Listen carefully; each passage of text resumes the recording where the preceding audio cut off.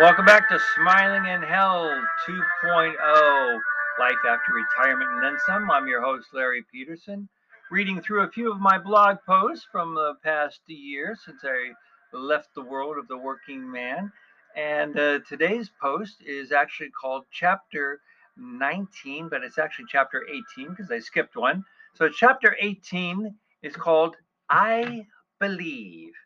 At the risk of putting off some of my friends, acquaintances, family members, total strangers, and others whose paths I may have crossed at one time or another, in light of the incredible evolution and revolution of policies, philosophies, and processes occurring in the world, and keep in mind this was written some 6 months ago, I suppose, I felt a personal obligation to be faithful to myself and my upbringing by sharing the following. And thanks for understanding. And I hope we can still be friends. This episode is called I Believe. There's a great scene in the classic sports movie Bull Durham, where Annie, Susan Sarandon, confronts Crash, Kevin Costner, and accuses him of not believing in anything. Despite her anger and frustration with him and his semi typical male reaction of getting up to leave the awkward scene, it allows Crash a chance to turn around, plant his feet, and deliver the following brief, erudite, and poignant dissertation of what he actually does, in fact, believe. Note, I've edited this for my PG listeners. I believe in the soul, the the C, the P, the small of a woman's back, the hanging curveball, high fiber, good scotch, that the novels of Susan Sontag are self indulgent, overrated crap. I believe Lee Harvey Oswald acted alone. I believe there ought to be a constitutional amendment outlawing AstroTurf and the designated hitter. I believe in the sweet spot softcore pornography, opening your presents Christmas morning rather than Christmas Eve, and I believe in long, slow, deep, soft, wet kisses that last 3 days. So, okay, I may not be as pithy and sophisticated as Crash Davis, but like most of us, today especially, there are a lot of elements of our uh, socio political environment that have forced us to re examine and reevaluate our own positions, and dare I say it, beliefs that affect and somewhat shake the overall mental and psychological foundations that impact our reactions to what is going on in the world, especially these here United States. To that end, my personal and even abbreviated quote, I believe, quote, discourse goes something like this.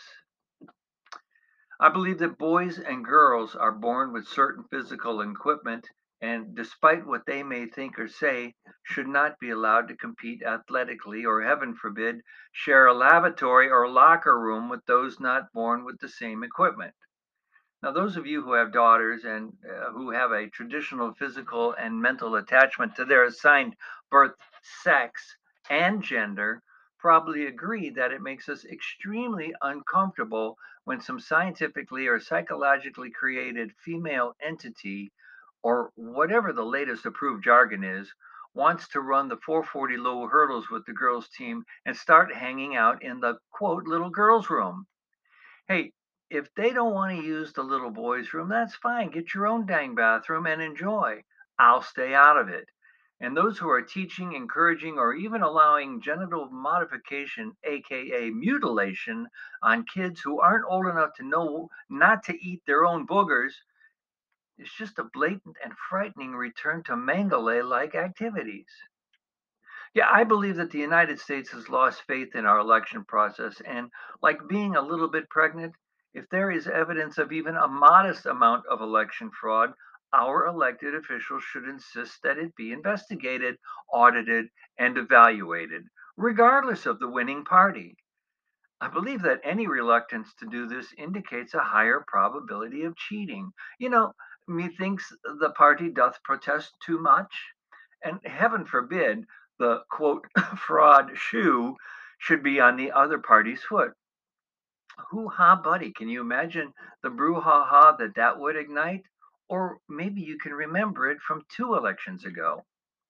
I believe that individuals who break the law, whether it's our country's immigration, illegal drug assaults, or murder, property damage during so called peaceful protests, or simple resisting a traffic stop, should be considered criminals and do not deserve to be revered, sanctified, or worshiped by the media, which by doing so encourages our society and youth to expect to be honored for breaking the law. I believe and agree that racism exists, but that racists come in all colors, religions, sexes, and even Major League Baseball uniforms.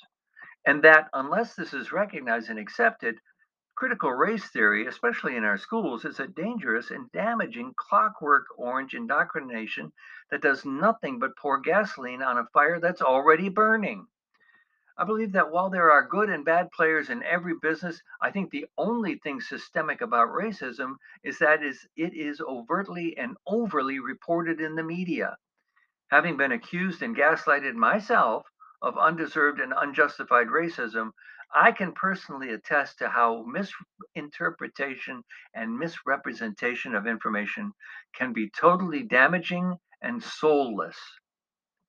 I believe the so-called quote mainstream media, as well as major social media platforms like Facebook, Twitter, etc., are extremely biased towards liberal and radical political positions, arbitrarily inflicting censorship and the gaslighting of non-agreeing conservative or non-liberal individuals or organizations, thus making a damaging effort to propagate their platforms and political favorites. Unfortunately, for those who have been conditioned to watch and believe anything they hear from the carefully hairsprayed and painted talking heads on the major networks, there is no undoing their cultish conditioning of swallowing the news hook, line, and sinker. Enjoying that lemonade, are you?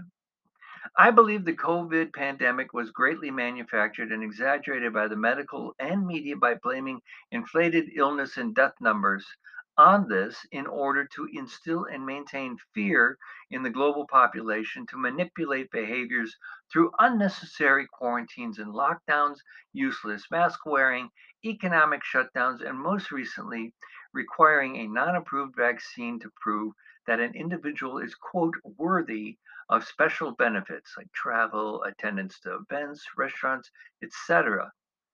Even during the Spanish flu, SARS, bird flu, polio, smallpox, HIV, disco, or other extremely contagious diseases, the medical or legislative bodies have never forced healthy individuals to be quarantined. It is a ludicrous and unhealthy response to a questionable disease based on dubious data at best. And to be forced to take a vaccine, well, unlike polio, where there was a definite and visible link to a debilitating illness, I believe this smacks of revelations and the mark of the beast that will supposedly be needed to be allowed to live a full life. I find it amazing that since the birth of COVID, the number of cases and deaths due to, quote, the flu seem to have shrunk to a point where they're not even reported anymore. Really, unlike years gone by, I can't remember the last time I heard a report of the number of patients or folks who have the bug, even during our traditional flu season. Well, there's a new one coming up. Let's see how that goes. Based on the recent efforts to undo the foundations of the U.S. to mollify every small segment, I believe our current U.S. administration is unfit to legislate. And in fact, is doing everything it can to bring our country to its knees in order to create a corrupt socialist society to align with a new world order. I especially point to every other country that requires me to go through customs or a border check in order to enter their country. You been to England, Germany, or even Canada lately? They don't just let anyone enter their country at their whim. My non English speaking grandfather came over from Europe before World War I, legally entered the country following current immigration laws, worked hard to become a U.S. citizen, learned the language, and never expected to receive a free ride. I believe it's a basic human and, in particular, U.S. right to peacefully protest when we don't agree with our local or national political leaders. But when that protest degrades into a violent, destructive activity that damages and destroys personal property, destroys businesses that innocent people have worked their whole lives to develop, or results in injury or death, then those, quote, peaceful protesters should be punished and law enforcement should be responsible for bringing this type of activity under control. I agree that the Capitol riot was a dire and definitely unnecessary event, but am amazed that the total devastation and destruction in communities like Portland, Seattle, Minneapolis, etc., is not even mentioned or reported by most media outlets anymore. Disgusting. I believe it is a basic human and constitutional right to defend and protect one's family and property, and that includes the right to own and retain a method or weapon similar to those used by those who would physically attack me or my family. As we often hear, when seconds count, the police are only minutes away. Because of this, I endorse the Second Amendment and the right to bear arms until we can ensure that bad guys or corrupt government forces can be graciously relieved of their weapons. I support balanced, law abiding citizens to take a class to learn how to properly use, legally obtain, and safely maintain a firearm. In other words, heaven help the bad guy who tries to do something to my wife or daughter if I'm armed and nearby. Keeping in mind the millions of legal, responsible firearm owners in the U.S., the number of firearm events as reported is quite a small percentage. I've no problem and respect the rights of those who prefer not to keep a gun in their home or on their person. But I don't appreciate them restricting my desire to defend myself and my family or telling me what I can or cannot legally do, especially when even our political leaders, the Harris, Pelosi, Waters, for example, are quoted as encouraging non peaceful protests, demonstrations, damage, and even physical assault on me and mine. Finally, I believe we are God's creation, not necessarily in the literal Genesis way, but since I certainly acknowledge the evidence of evolution, but since the concept of time can be a relative thing, thank you, Mr. Einstein, I like to think that God did his uh, or its 7 days of creation over millions of years. Maybe one of God's days equals a million of our years. Hey, I'm no theologian. I never played one on TV. So the story of creation that I like to think is that God created evolution.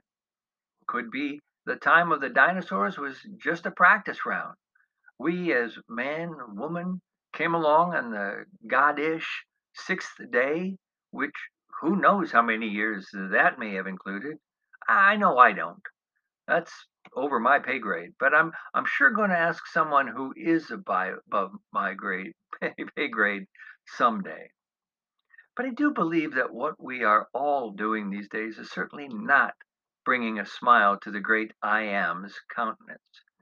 In other words, we're asking for it. Are the signs there? Could be. So those are my thoughts and beliefs.